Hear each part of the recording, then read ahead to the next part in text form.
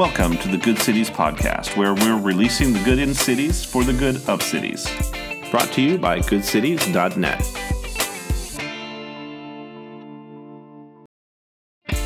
In this episode, GoodCities President Glenn Barth interviews Brian Wilkinson, Director of Network Development for Viva. Viva is an international NGO based in London that develops cross-sector networks in cities around the world to care for vulnerable children. Viva is currently working with 38 networks in 27 nations, transforming the lives of children and communities. Hello, this is Glenn Barth. I'm the president of Good Cities, and I have with me today Brian Wilkinson, who is the head of network development with Viva. Viva is an international NGO in London that develops cross-sector networks in cities around the world to care for vulnerable children. And Brian comes to us he has a background in civil engineering and has worked in the construction industry for 15 years. So he's got a good mind when it comes to systems and developing the kind of complex systems that are needed in cities to help vulnerable children. Brian, tell us how Viva got started. Viva, the story of Viva started 25 years ago and has kind of gone down as folklore. It started with a young guy who was the founder of Viva, Patrick McDonald, and he was on a year placement with YWAM in Santa Cruz, Bolivia.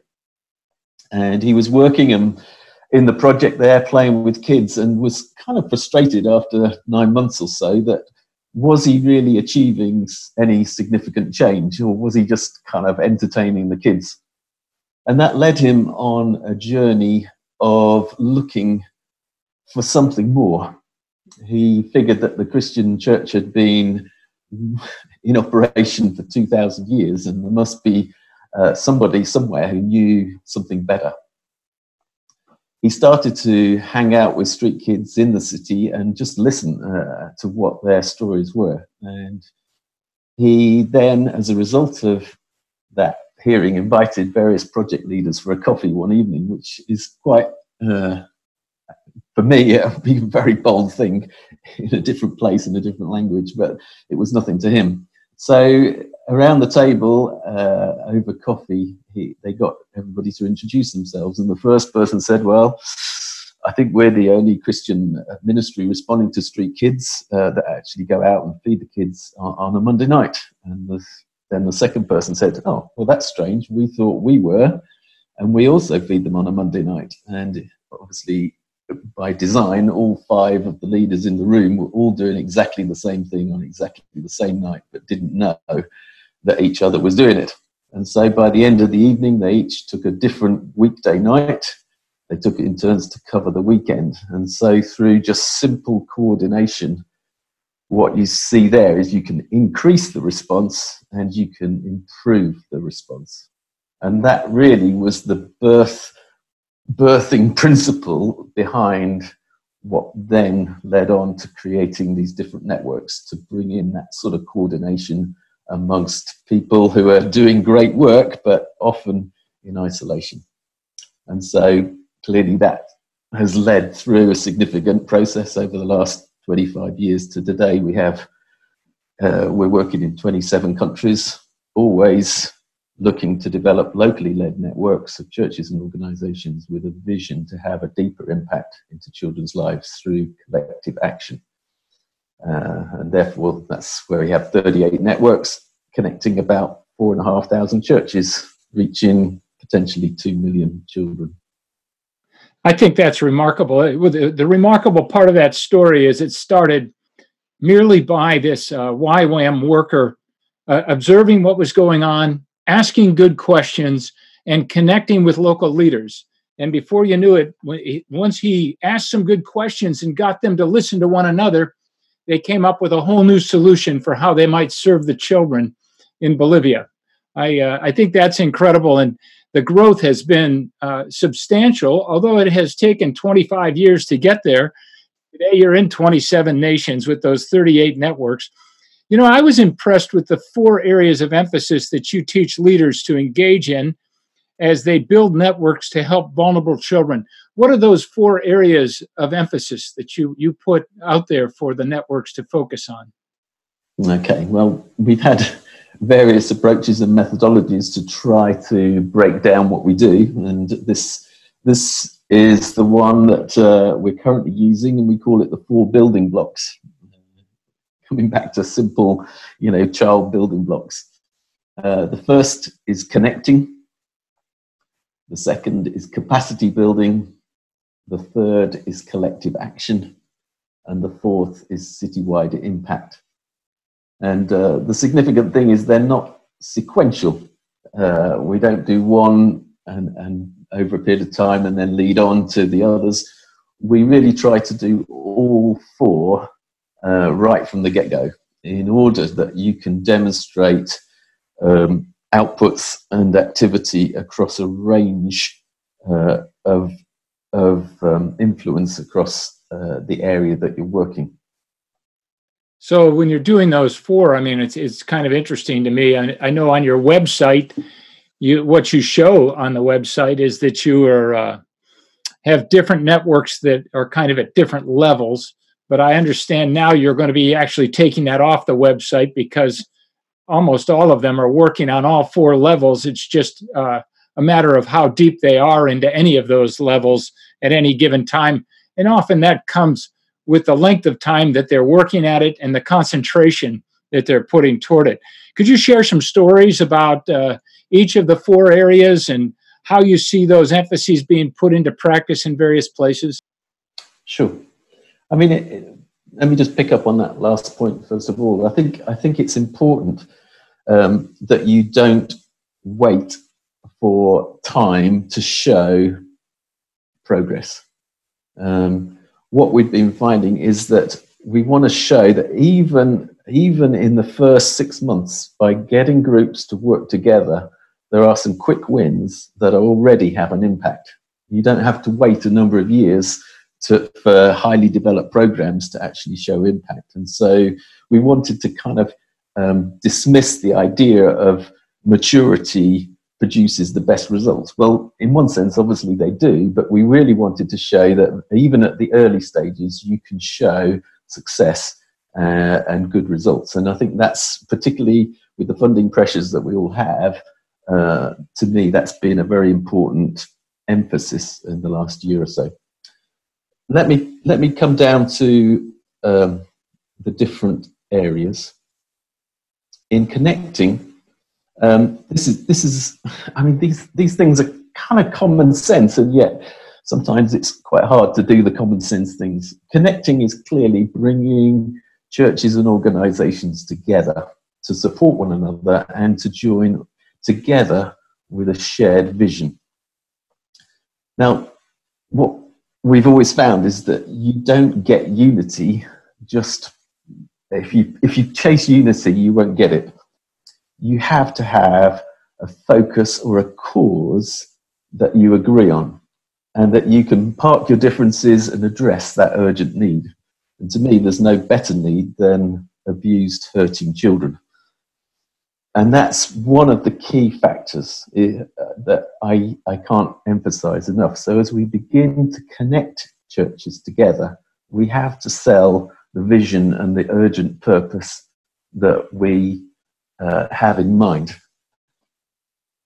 You then obviously have to sell the idea of how do you work together? What is this collective action? Because sometimes we've tried and we've been burnt, it hasn't been a good experience. And so we have to kind of win people over to the idea of not just working on their own, but doing it together. So connecting is about communication. It's about vision casting. And my one example, my best example is when I visited the network in the Philippines, Philippines Children's Ministry Network, PCMN, and they have 96 members. And I attended one of their kind of connecting meetings, and they actually had 60 people in the room, which I was very impressed with. They were clearly doing something right to get the 60 people. And one of the things I emphasize here is whatever you do, whether it's in communications or whether it's in events, they have to be excellent.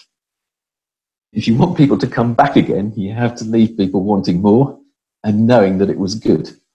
And I must admit, in some places I've been, even halfway through, I'm wondering whether I want to be there. And so this example in the Philippines was a good example. They had 4 different things going on. They launched a new devotional booklet that they had produced as a network. They had an external speaker talking about changes in the law of mental health in children. They gave a number of network updates, including future events, and they launched a major new program that they had funding for regarding online sexual exploitation of children. There was enough components in there that just kept people's interest, kept their engagement, kept their interest, and helped keep both attract new people and also keep the existing people kind of feeling engaged and connected. If we move on to capacity building, well, again, that's quite an obvious one. Everybody does capacity building in their own ways.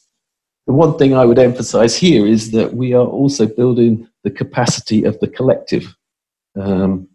Yes, we're building individual churches' knowledge and ability, but what we're looking at is a bit like a football team. If you pass the ball to the weakest player and he loses it, you tend not to want to pass the ball to them again.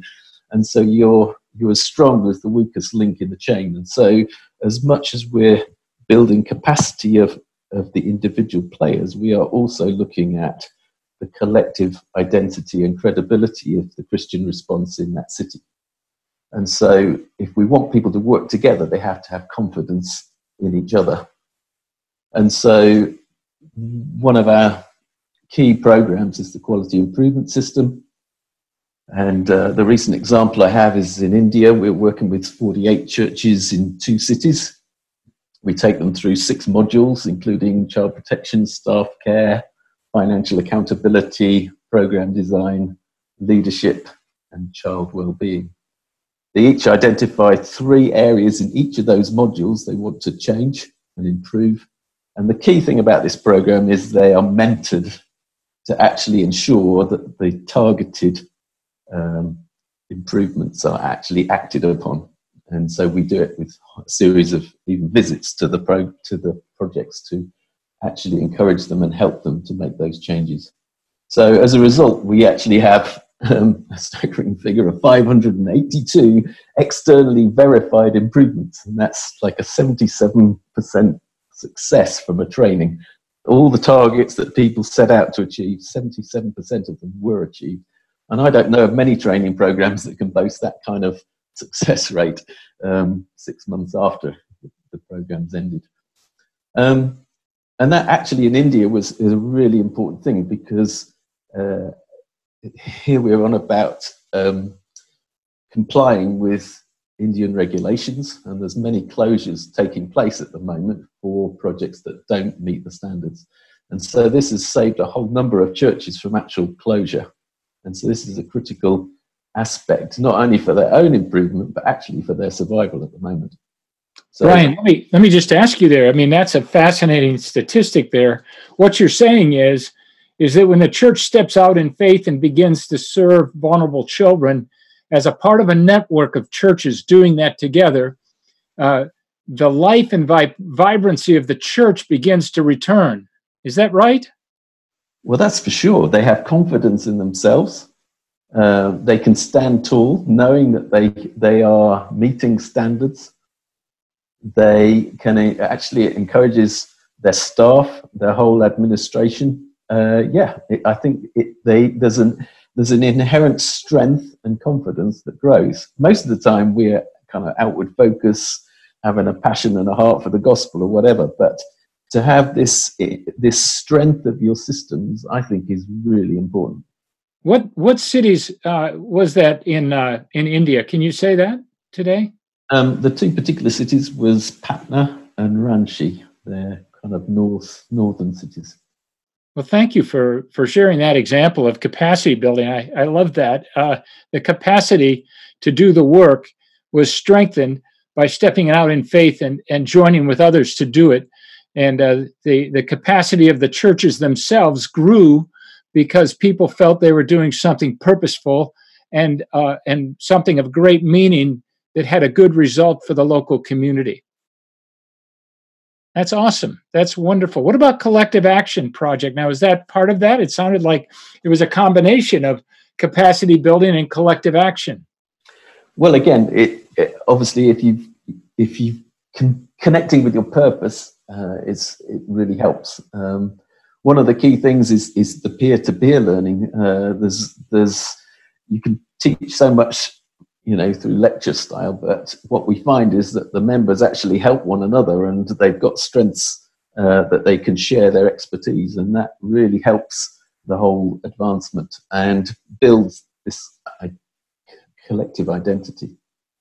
So moving on to collective action, that encourages them. They've met together, they've worked together, they've trained together, and therefore moving on to actually working out on the field together is the next step. And we build that through small examples to begin with, one-day events, then week events, and then a whole series of different programs after that, where they've learnt to kind of trust each other and work together. And that's an important piece, because again, most of us unfortunately start off mistrusting each other, and so we've got ground to make up. But this area, let me give you an example from, I think, Uganda this time, and that's in the area of reintegration, family strengthening and reintegration. And in the network in Uganda, we've got 37 different groups, childcare institutions, that are looking to resettle children that have been in orphanages, that have families, and trying to get them back into those families. And in the last year, they've replaced or rehoused, reintegrated 222 children in families. As part of that program, they've got 40 churches that are working in the areas of child protection. And they've actually introduced child protection committees in each of the villages or kind of districts that they work kind of around the city. And those child protection committees are, they're not necessarily, they're not just Christians, they are community leaders and volunteers. And there's over 217 committee members, and they've handled 299 cases in the last year of child protection. With the same groups, they're working with village savings and loans associations, and those have got over 695 members saving and working together in that kind of economic, family economic development. And in addition, they've got what they call youth ambassadors running safe clubs. And that's a great mechanism where they've got 30 child ambassadors that are reaching out to their peers. And they've been, according to the statistics, they've informed 3,000 children and 800 adults about their rights, child protection, and HIV control and prevention. So that is another quite phenomenal program happening in Uganda. Well, that's exciting when you share about that kind of collective action and collective impact. It's well measured. What's interesting to me is that it sounds like there's not much in the way of social work being done already, and that the churches need to spearhead that, to put the child protection committees in place. And I also like the fact that people of faith are working with people of goodwill in those communities for the good of the community and the good of the children. Absolutely. And this is one of the things you find, is that many of the structures are there in theory, and yet they're not followed up. Officials aren't able to make things happen. It needs drivers within the community to make to help the community. That's who better than the church to be that driver? You know what? That's true not only in a poor country or a developing nation like Uganda, but it's also true in places that are well developed in the West, like here in the United States. I can tell you that here in Minneapolis and St. Paul, where I'm based,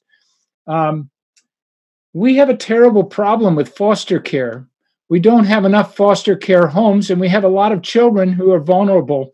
And, it makes me think that the social care folks are in the government are being overwhelmed by the requests, and they need a volunteer corps who will step up and take the lead to say, we'll provide the families. Absolutely. And that's exactly it's exactly the same here in the UK. And there's a Christian group called Home for Good that are doing exactly that here. They're saying if every church took on one child in the social care system, we would empty the system. So Wow. That's one child per church. And surely that's doable. Yes, certainly it is. And we have over 3,000 churches here in Minneapolis and St. Paul and Minnesota. And honestly, I bet the same would be true here. Yeah, but that's the power of collective action. That is exactly another example, because it's the when you've got numbers, almost the impossible problems become possible. Yes. Well, thank you. Because as a single church, you couldn't possibly tackle, social services, the number of children in need. But when you get a group of 100 to 150 churches together, any problem is tackleable. That is the power of collective action. And then it goes to citywide. Talk to me about citywide impact. Well, again, this is saying that if the church is the active group that it's meant to be, it should be salt and light, and therefore it should be changing the situation. And so we're not just looking at pockets of results, we're actually saying, can the church change the bigger picture? And I quite often look at a city and I think of, there's a geographical kind of boundary. And within that boundary, there are, as we said just now, there are a whole number of churches. What impact can we have within that city? And so one of the questions we're saying is, if this network is active, it's got a good reputation for delivering results, surely it should be noticed. And if it's noticed, then it should be noticed at the higher levels. And to me, what I've found is if you add up this collective numbers, you find that the network is actually serving, well, our average is 45,000 children in that city. Now, there's no other player in that city that is reaching that number of children, not even the local authority, not the state, nobody. So the Christian collective is the biggest responder to the needs of children in most given cities. Now, the thing is, most of the time, we're invisible and hidden.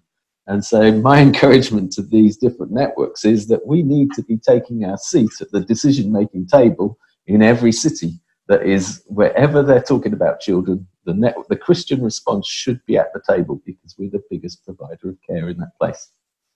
So that brings us to our next question. Today, Viva is in 27 nations, and you have 38 networks. So give us a vision for the future of the work of Viva and of taking care of vulnerable children around the world. Okay. Well, we're fortunate. We've just completed a 12-month exercise with the Sagamore Institute based in Carolina, in the US. And they've looked at our model with a view of its effectiveness. And just from what they've said, they've confirmed that Viva, where Viva has a network, there is now a bigger response of the church. In other words, more churches are active, reaching more children. There's a better response, better quality and holistic care, a longer lasting response in terms of sustainability, support against burnout, better quality of programs and better outcomes, and that the church has a louder voice. What was invisible is now organized and visible, and there is someone to shake hands with. So bigger, better, longer, louder is the kind of phrase we've adopted. I like that. I like that. Bigger, better, longer, louder. That's it.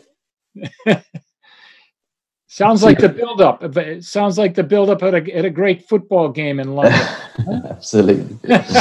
So that gives us the confidence to actually speak out more, and we want to attract more investment so that we can build these sorts of networks in more places. We want to build the ones we've already formed and then replicate it. So over the next 10 years, Viva, we want to grow so that rather than reaching 2 million children, we're reaching 5. And we want to grow to be active in at least 100 cities, providing long-term, strategic, sustainable impact. How soon are you aiming at that goal?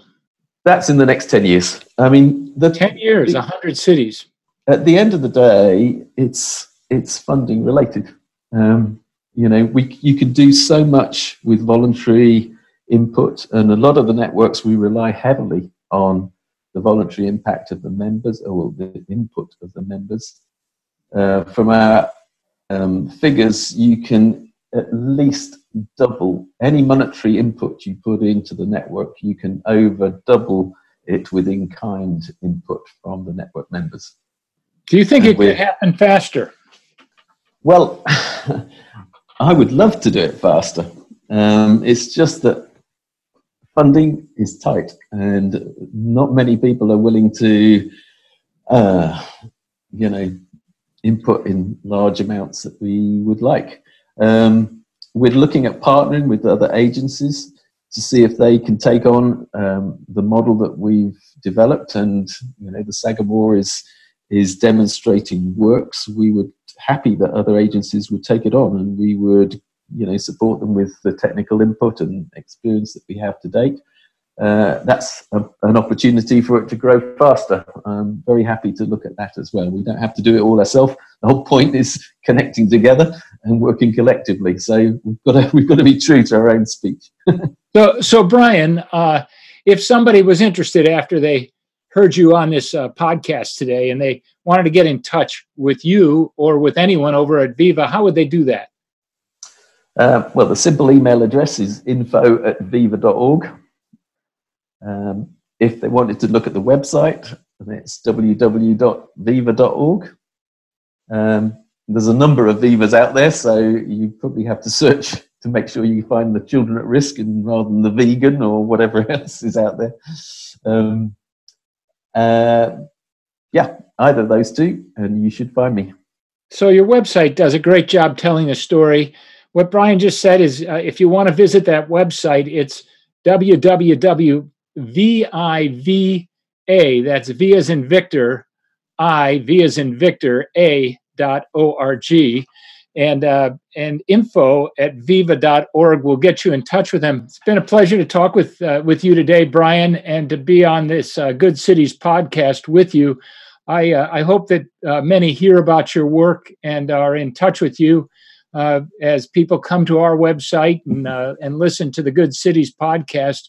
We're glad to tell your story. It's a good one because we develop leaders who advance the common good and the gospel of the kingdom in measurable ways. And you're doing that. Thank you so much. And God bless you in your work. Thank you so much. Thanks for listening to the Good Cities podcast. We hope you'll subscribe and listen in on future episodes. To get more information about Good Cities, join our email list, or to find out how to get involved in making your city a good city, visit goodcities.net.